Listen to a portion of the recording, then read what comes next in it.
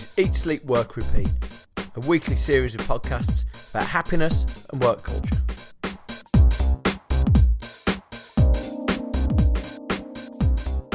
Right then, I'm travelling this week, so a slightly different format. I've got a longer interview with someone, but no one in the studio talking about it. Over the last few weeks, I've been talking to various experts about what company culture should look like, asking whether we can actually design it. This week's guest is someone who's helped to do that, who's created a culture, written it down and built it from the ground up. I'm talking with McCord. This is someone who the Harvard Business Review said redesigned human resources, HR. She helped write what the chief operating officer of Facebook called the most important document to come out of Silicon Valley. McCord is a really big deal. Patty's a provocateur. The chat I had with her is fascinating because she's prepared to say a lot of things that many people would sort of consider unsayable. She challenges us to really get totally honest. To give a bit of context, Patty was the Chief Talent Officer at Netflix. So we all know Netflix. Patty worked there for 14 years. The Chief Talent Officer role was their way of describing the top person in HR. And during her time there, herself and Reed Hastings, the CEO, published a document which became something of a phenomenon. She made it clear to me she didn't want to take the credit for the work, and she was jointly responsible for everything that happened on culture there. But during her time, a PowerPoint document was published by the CEO about Netflix culture. Depending on what version you look at, it's about 127 slides of what she will say is pretty boringly formatted text. And in an act, a lot of people would probably style as something trendy like radical transparency. The Netflix CEO, Reed Hastings, uploaded it to the internet. It probably trended on LinkedIn for years. It was a document about Netflix culture that they allowed anyone to come and read. It was downloaded and viewed millions and millions and millions of times. Now, whatever you think about it, it's the most fascinating thing you can read about a company trying to write down their culture. Type Netflix culture document into a search engine and it'll come up with this as the top result. Patty and the document make a really big distinction between values, which she sees as those sort of wretched, meaningless words that appear on the wall of offices, and behaviours. So she says behaviours are the things that you can truly observe. Before we jump into the chat, I thought I'd give you 3 examples of what the slides say. So, firstly, Netflix say a great workplace is stunningly talented colleagues around you. It's not espresso machines, it's not sushi lunches, it's not parties. They say it's working with the very best people. They say they give managers a test. If someone resigns to you today, would you fight to keep them? And if you wouldn't fight to keep someone, then right now they should pay that person to leave. And they describe this. They say, we will pay a generous package for someone to leave today. One of the starkest tests of what you think of the document is on slide 34. It's slightly abbreviated because it's a bullet point, but I'll quote it here. It says, sustained B-level performance. And that's a grade, right? So that's getting a B. Sustained B-level performance, despite A for effort, generates a severance package. Man, that's right. You're trying your best. You're getting an A for effort. And you get a B for the outcome. And you'll be paid to leave. If you wanted some final proof that this document wasn't for everyone, this culture wasn't for everyone, then their vacation policy is one of the main reasons. And the document says there's no vacation limit. What that specifically means is that while there's nothing written down, in fact, you shouldn't necessarily feel obliged to take vacation. Patty also makes that pretty clear in our discussion now. Now, let's play the chat with Patty.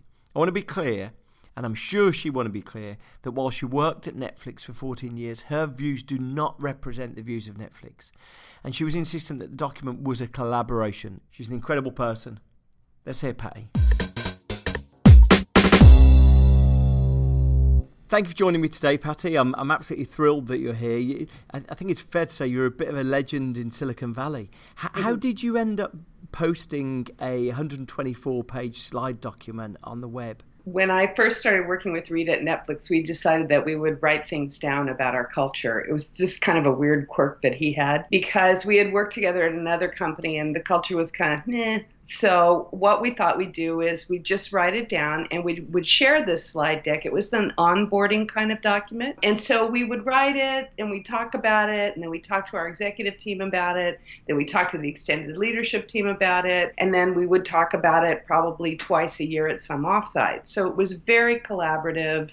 Each chapter is built on the chapter before. Reed came to me one morning. So we started writing it in 1997. And in 2008, we were driving to work together one day because we carpool together. And he said, hey, I met this woman last night with this really cool company, and she can publish PowerPoint slides on the web. And I said, wow, that's pretty cool. What do you think people will publish? And he said, I put out the deck. No, amazing. Totally. And I said, you can't do that. And he said, why not? I said, well, first of all, it's the ugliest document known to humankind. I mean, I don't think at the time the fonts were even the same chapter after chapter. And I said, Reed, you're going to scare away all of our candidates. And he said, only the ones we don't want. Because it's sort of like the Gangnam Style of LinkedIn, isn't it? It's sort of like, I think it's been shared 15 million times. It's sort of the trending topic of... A couple things about it. One of them was it changed the way we interviewed 100% in 24 hours. Because all of a sudden, everybody was reading it before they came in to talk to us.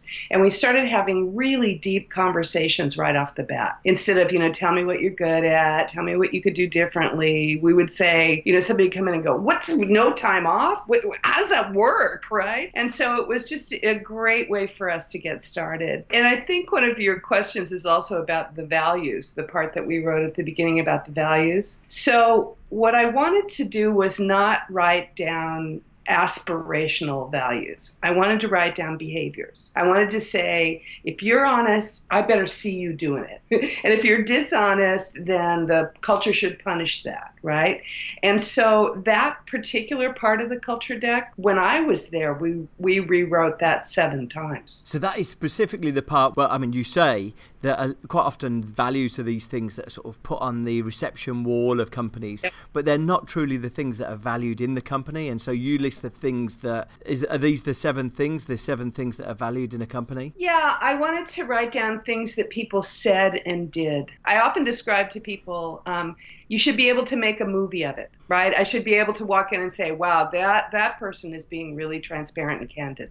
They're saying what they believe. Because the overall feeling of the deck, really, a feeling of philosophy, as soon as you read it, you think, well, it's basically just treating people like grown-ups. And so you realise in hindsight that, a lot of the way companies treat us is like this adult-child relationship. Yeah, and I don't even think we would treat our children that badly. Honestly, it's not really even a healthy adult-child relationship. And I think the other thing that's very appealing about the deck to people is that it's just logical. There's nothing really crazy innovative in there. It's just that it's true. And it's the stuff that people don't say. They say, we want to do an anonymous engagement survey because we believe engaged employees are empowered and contribute more to the bottom line. But they don't measure it. and it's anonymous. How do you know if somebody's not engaged if they're anonymous? And instead of that, it's just sort of saying, here's the truth, right? We hire you to do a job, and sometimes you work really hard on that job, and then it's over. And then you move on, and we move on, and that's healthy, and that's okay. And oh, by the way, when you're here, it's not that confusing. And tell me this, I think one of the things that people find refreshing stroke alarming about it is it's very decidedly, when you read it, this culture isn't for everyone, is it? It's you read this and you're either your heart quickens because you're scared by it, or your heart quickens because you're exhilarated by it. But some of the things in there you're really candid about. You say you might do a okay job and we're going to pay you off to leave. There's no room. That particular slide is a little bit provocative to push the edge of it. Honestly, more often what happens in companies is one of 2 things happens. Either you become less interested in the work as it evolves. So I just had breakfast with a Netflix alumni the other day. His whole life pattern is the same, where he really is crazy in love with technology when it's greenfield, and it's like nobody else has ever thought of that solution. And once he figures it out, he gets bored. He's great at raising a team and, putting together a team. And so, what my advice to him was just sort of recognize that a really good and healthy pattern of yours, and just don't worry about finding the company you're going to be at for the rest of your life, but that doesn't happen. Yeah, I think that's one of the things that really comes out on when you read through the articulation of the culture. I think you even use the words, we're a team, not a family. And it's that sense that, a realistic expectation that you probably won't get buried at your current job. That's right. And I think that's just the wave of the future. For one thing, we live longer, we're healthier, we work longer, by and large, right? And we're just going to see, particularly in technology, because it moves so fast. So I have to tell you, I was doing an interview with another person the other day who said, well, the stuff you say is really transformational and it's really great, but what do you say to companies who, have done things the way they always have and are much more traditional and much more rule-bound? And I said, well, people can choose to do whatever they want to do. I just don't like the lies that we tell people, like that they'll have lifetime employment. And I said, that hasn't been true for decades. And he said, well, it's pretty recent. And I said, well, how do you define recent? He goes, well, that probably stopped being true in the 80s. I said, it's 2016. Let's say every 30 years or so we shake it up. Did people, because you said that it transformed the approach of candidates coming to the company for interviews, did it affect the attitude of the people who were working there? For a start, there's one thing that articulates really clearly. It says if you're a long-term, high-performing candidate and you have a bad time, we're going to give you a pass for the short term, but long-term, we're not carrying you. And I wondered how people who were long-term employees would read that. It's so much of all of this is a matter of circumstance in any company. So sometimes when businesses grow, they grow because they scale, right? So you're serving 100,000 customers and now you're going to serve 10 million. And that ability to scale and then the understanding of working at a much, much larger scale usually takes somebody with significantly more experience at bigger scale. So sometimes people can't make that curve fast enough. It's not that they can't do it over time. It's that the time frame gets shorter. Sometimes it's that people realize that their sweet spot, what they love to do is work in a company with 150 people. And they don't like it when it's 5,000. It's not fun anymore. It's a very different company. 10,000 person company. Global companies are different. What usually happens from my 30 years of experience in HR is that the circumstances either change for the person or the circumstances change for the business, good or bad on both ends. I'll give you a story from the deck, from interviewing on the deck. Interviewing a guy from Apple, this is, probably 10 years ago, and he's a great guy. I really, really like him. And he says, I really like everything about the company and what you're doing, but, there's no time off, this unlimited time off thing. I don't know if it's going to work for me. And I said, how come? And he said, well, I'm kind of a workaholic, and I got married last year, and we're about to have our first child. I'm like, that's great. And he said, I don't think I'll be a very good father if I never come home. I said, well, there's probably truth in that. And he said, so, what are you going to do about that? And I said, about the fact that you got married and are having a baby? I mean, I don't think I have anything to do with that, right? And he said, yeah, but without the time off policy, I'm afraid I won't ever go home. And I said, it sounds like you are more comfortable and more structured than we have here. You should stay. Apple's a great company. If that's what's important to you at this time in your life, right? And this is a guy who probably worked all the time until he got married and was about to have a baby, so his life circumstances changed. So I guess this is the critical thing, isn't it? Because the document and the culture is just far more honest about what a company expects and what a group of individuals get back than we're used to. And so we're used to this notion that, if a company says anything, it'll just be listing more benefits, and we don't hear the trade-off in return. And it's probably the first time it reads, a critic might say it's quite neoliberal, isn't it? It's sort of like hyper-capitalism. Is that fair? Yeah, I think so. Yeah. And I think, and partly it's because the founder of the company, Reed Hastings, and so many of the early people were engineers. And the reason why I've come to find that employees become cynical about work is that what companies say they are and say that they're going to act like and what they do are two different things. Right? I did a talk with a bunch of HR people, like 500 of them in a room, and I said, how many people in this room have ever laid anybody off? 500 hands go up. I said, how many of you have ever laid off a family member? 0. And I'm like, how many of you went to work last week and at some point said we're a family? You know, and half of the people are like, squirming in their seats. I'm like, they're not a family. We could have another entire interview about corporate speak and HR speak and how those nonsensical words have crept into our business vocabulary that don't mean anything. I mean, my particular favorite pet peeve is empowerment. Like I'm going to get a magic wand and empower you, right? And I tell people, I'm like, why we have to empower people? Because we took all their power away. You walk in the door with power. You either can or can't use it, right? And so the other thing about the Netflix culture that was difficult for people was that the culture is based on results, business results. Happy customers. The thing about a subscriber model is they have to keep getting happier all the time because that's how the business works, right?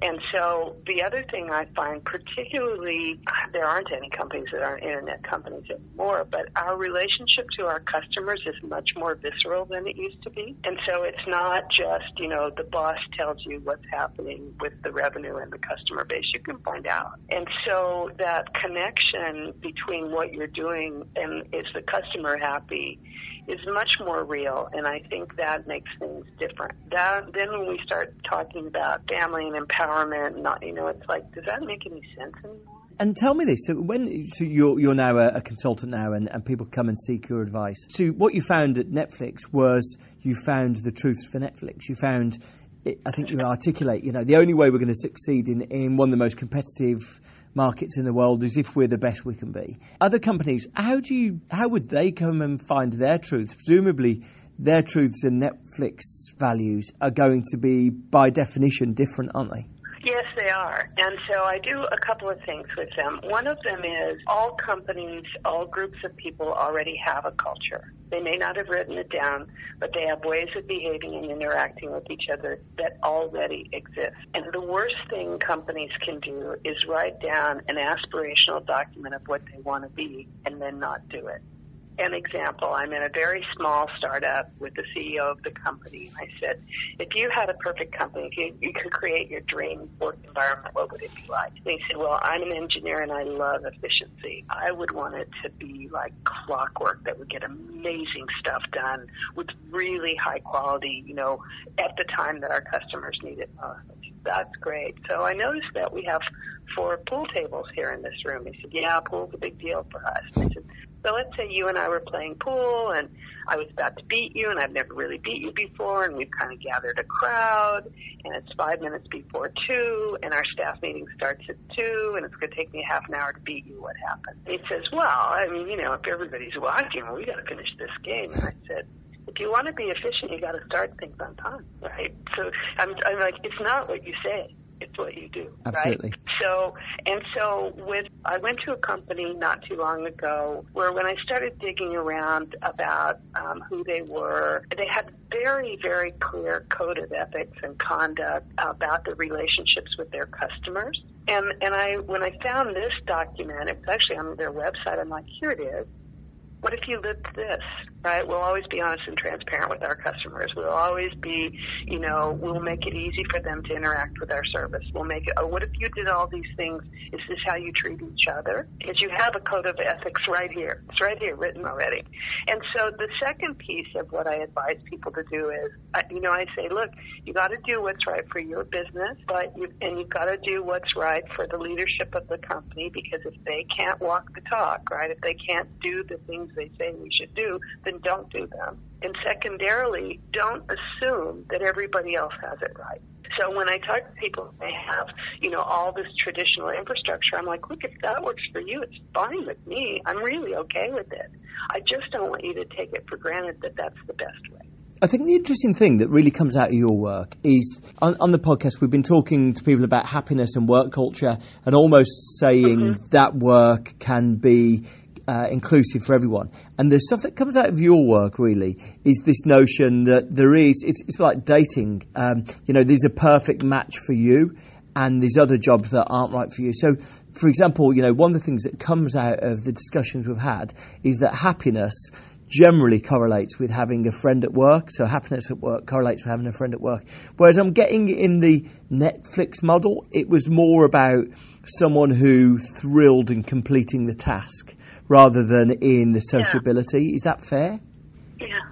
Yeah, I think it's really fair. And I don't, my son worked for a very classic, it was a San Francisco startup where he had 3 meals a day and brought in his dog, and he's coming home for the holidays, and he always makes a new cocktail, right? And I said, how'd you get to be such a good bartender? And he said, well, because at my company, whenever they think we need team building, we go to bartending school. He's like, I know 6 ways to make a Manhattan. and he's since left that company and gone to a different company with very few perks, and he's so much happier because he's surrounded by people who are teaching him something. And he's, I said to him the other day, I'm like, you love this new job, don't you? And he said, God, I do. And I'm like, I forgot you've never actually been managed before. Right. So he said, yeah, I used to spend 2 of the 5 days of my week trying to figure out what to do on the other 3. Yeah. So I say, I believe this in my bones to be true. When you go home from work at night and you tell your pet or your, significant other or whoever's at home, oh my God, it was an amazing day at work today, it's almost always followed by, we did. And no matter what it is you do, it's that sense of accomplishment that gives people their sense of worth. And I think that when you work around amazing people and you accomplish incredible stuff, I think that's what makes you happy at work. And I don't think you can buy it with craft beer. What you brilliantly described was the fact that normally you start a small, dynamic, creative company, and then as the company gets bigger, as they're trying to make standards consistent across no longer 30 people, but 5,000 people. The way that most organisations do that is by introducing more control. And so consequently, the company changes. In fact, you use the phrase in the deck, you say, time to grow up. And probably a lot of people have worked in companies where there's been that mantra, time to grow up. How then did you set about keeping that culture that was focused on we're going to accomplish things? Lots and lots and lots of communication. You have to assume that every single person in the company is capable of reading a P&L and understanding the business. And then the business itself, what you're trying to do, what your important things are to accomplish, what makes customer happiness, what the revenue stream is, all those things that most companies reserve for, the top, the elite, only the managers can know the important stuff. If you drive that down all levels of the organization, everybody can understand that stuff. It's not that complicated. And so what you want to do is you want to have incredible clarity about what's important, which also includes incredible clarity about what's not important. So strategy isn't what you do. Strategy is what you choose not to do now. So people need to carry what's important in their heads and what's not important. Secondarily, they need to carry a time frame in their head. This is very hard for startups, right? Someday, Bill told me, someday it'll be amazing. I'm like, well, will you be 70 or 27? I don't know. Help me with the someday, right? And then the more context, that's also in the deck, the more people can operate using their own brains and their own time frames, right? They're knowing what they need to accomplish, then they can make responsible choices about what to do. And that collaborative way of working is how businesses move fast, they stay nimble, and they stay informed.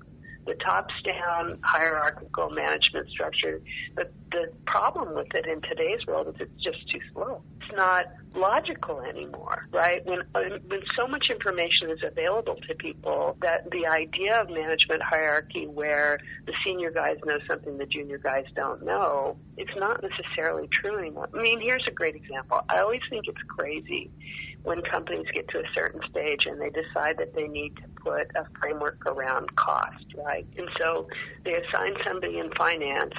So you have to go to finance to get, an expense approved over $5,000. And all that person knows is what 5,000 is. They don't know, if 5,125 pounds is the right way to negotiate that deal. They just know that they say no after 5,000. There's no intelligence in that, right? And it does nothing but slow the thinking people down who are making the decision. Whereas in my experience, if you focus on the results and you focus on the time frame and you focus on quality, and somebody makes a bunch of wrong decisions, then they're probably in the wrong job. Or they don't have very good judgment. Right, which is another thing we don't talk about in business. The people that are very successful are people that make the right calls. They have good judgment. It's maturity. Because one of the things you say is like expenses policy, and the expenses policy that you operated was do whatever's in the best interest of Netflix. And you give some articulation of that, but it's back to treating people like adults. It's pretty simplistic. And what I did at Netflix that was really significantly different was I often say I was the COO of the culture.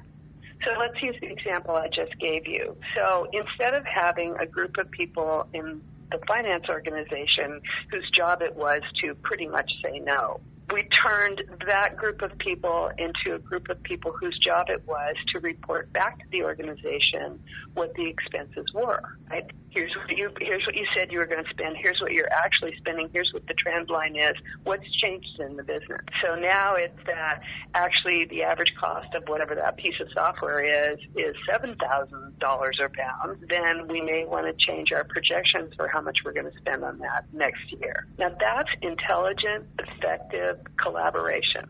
It's not having somebody have the power to say no.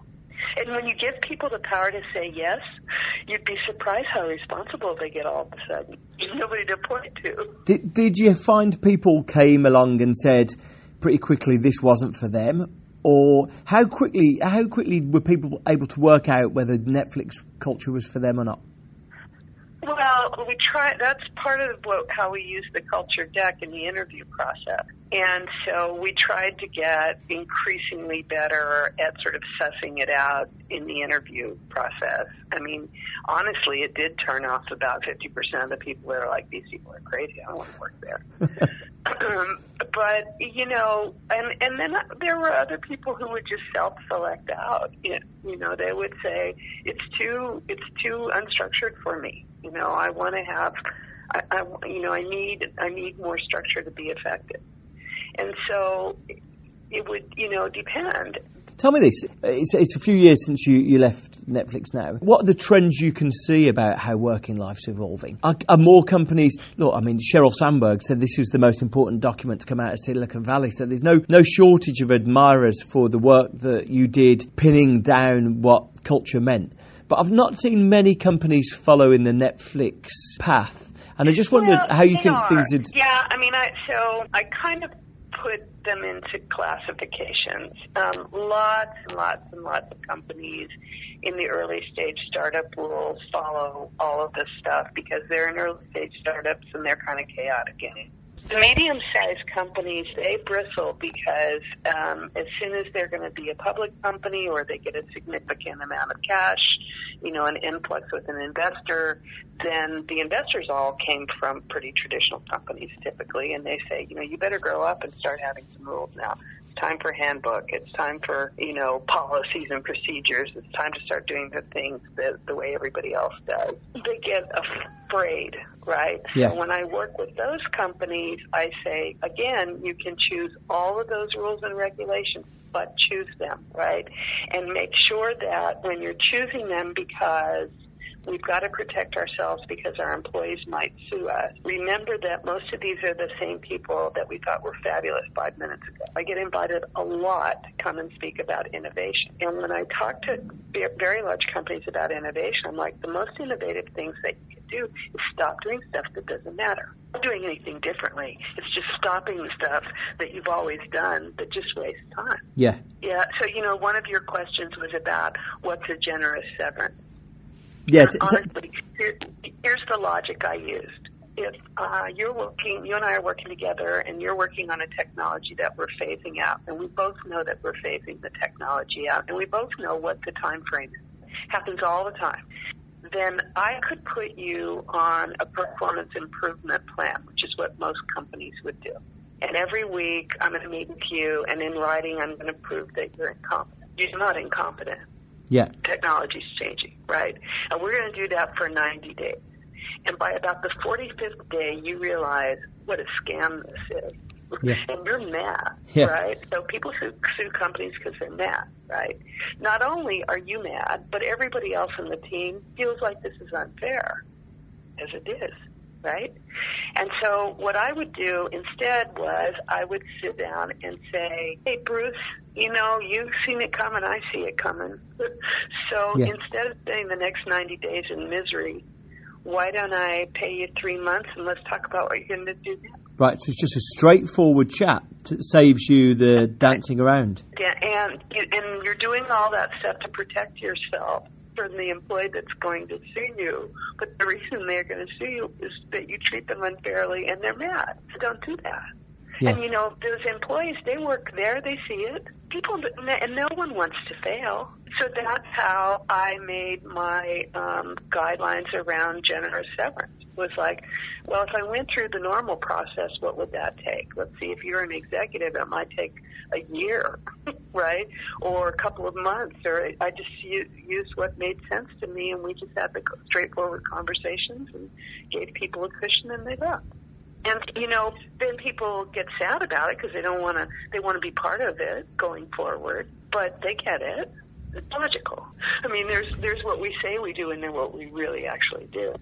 And what makes me crazy about it is that we do the right thing under the table and we say the wrong things out loud. Like we use words like, "Did you get fired? Did you get sacked?" Right? Like there are weapons involved. Nobody gets strangled. I do a lot of talks with women's groups, and I say, look, if you want to know what you're worth, go interview. Right? Engagement doesn't mean they put a ring on it. Yeah.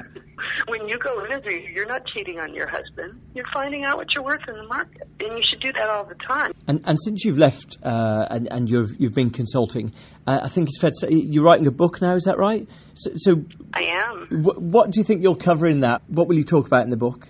Pretty much the stuff that you and I have talked about this morning, which is provocatively saying, well, let's just stop and think about that. Is that in fact true? And what I mostly want, I don't want to be completely prescriptive, but I want to be able to say, really, would you apply no thinking whatsoever, no metrics, no deliverables to any other part of your business? And why would we do it with people? So what I learned by being at Netflix all those years, I learned from the people I was surrounded with. And when you invent something that doesn't exist, you don't look around and go, let's just do it a smidge better than everybody else already does it. Never do that, right? And so the innovator's mind says, what are we trying to accomplish here? So, for example, in my book, I'm going to talk about if you believed that feedback resulted in better or more consistent performance, which most of us do, right? If I say, oop, do that, no, don't do it that way, do it this way, then you're going to do it, quote, the right way over time, right? So let's say we both believe that. Yeah. And you said, I want to create a system where people get really good feedback so that they can be a better performer. Have you ever come up with the annual performance review? I'm going to tell you once a year in reflection what you did or didn't do right after it's too late to correct you. What would you replace it with? Oh, regular feedback, something more often. I'm experimenting with a bunch of my companies, at least quarterly. Most people have meetings with their management regularly. I'm just turn one of them on a regular basis into performance feedback, both to and from. Because the thing about feedback, particularly difficult feedback, the reason why people suck at it is they don't practice. Right? You're only going to have that conversation once a year. And I'm going to say, hey, by the way, Bruce, you remember 6 months ago you really sucked. I didn't mention it. I didn't mention it, but now here it is in writing, and I'm going to put it in your employee file. It's not, and I've learned a lot since I've left because I do a lot of talks with sports coaches, But if you talk to somebody I did this talk with this guy who is like the winningest National Hockey League, American Hockey League coach in history, right? Scotty Bowman. And he said, well, we have an 80-game season, and every 10 games I sit down with every player and I pull all their stats, and they do a self-evaluation. I do an evaluation. I ask the other players and the other coaches what they think, and we work on a plan for the next 10 games. So the moderator of the discussion says to me, you're famous for hating the annual performance review. What would you do instead? And I looked over at him and I'm like, what he said? And, it's brilliant. I mean, I've learned all kinds. And when you talk to those guys, the people who coach professional sports teams, that's the interesting takeaway for me. It's like, if there's one, I think the one thing that really comes out of the Netflix document is that, okay, this is a very high performance creative industry. However, the honesty of approach, I think, could be very suited to another sort of business. So it could be, our business is relentlessly focused on customer loyalty, customer service, and you could see it being applied to a supermarket chain, in the sense that we're just going to communicate. So it's not the same values as in the Netflix document, but our values are about honest communication.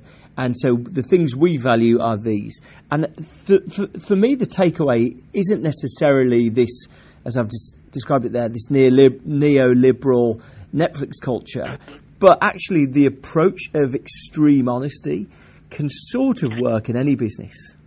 Extreme honesty coupled with the baseline assumption that people in the workforce are adults. You expect them to behave that way, right? And because everyone in the workforce is old enough to be in the workforce. I do the same thing when I talk to a pretty successful millennial-based company in San Francisco the other day, and one of the people in the HR team said to me, well, if we don't take really good care of them and give them everything we want and make them happy, then they're going to walk out the door and walk down the street and make more money and have more perks at the next company. And I said, what leads you to believe that's true? She said, well, everyone knows. I'm like, the second time you said that, and it's the 100th time I've heard it whenever I come to San Francisco. How do you know? Well, everyone knows. I'm like, really, we're not going to have this sentence again. Do you exit interview people? When's the last time somebody left and turned right and got more money and a better bartender, and that's why they left? Is that true? And by the way, if somebody's leaving you because they have better beer, you say goodbye. Okay. Sadly, we're out of time. Amazing. Wonderful. Okay, thanks so much. Thank you so much for talking to me today. I'm really interested in hearing your thoughts about this. So tweet me or add me to your professional network on LinkedIn, or send me your views in the comments below. So love to hear your views. Next time we're doing a special on Lean In, the Sheryl Sandberg book. Speak soon.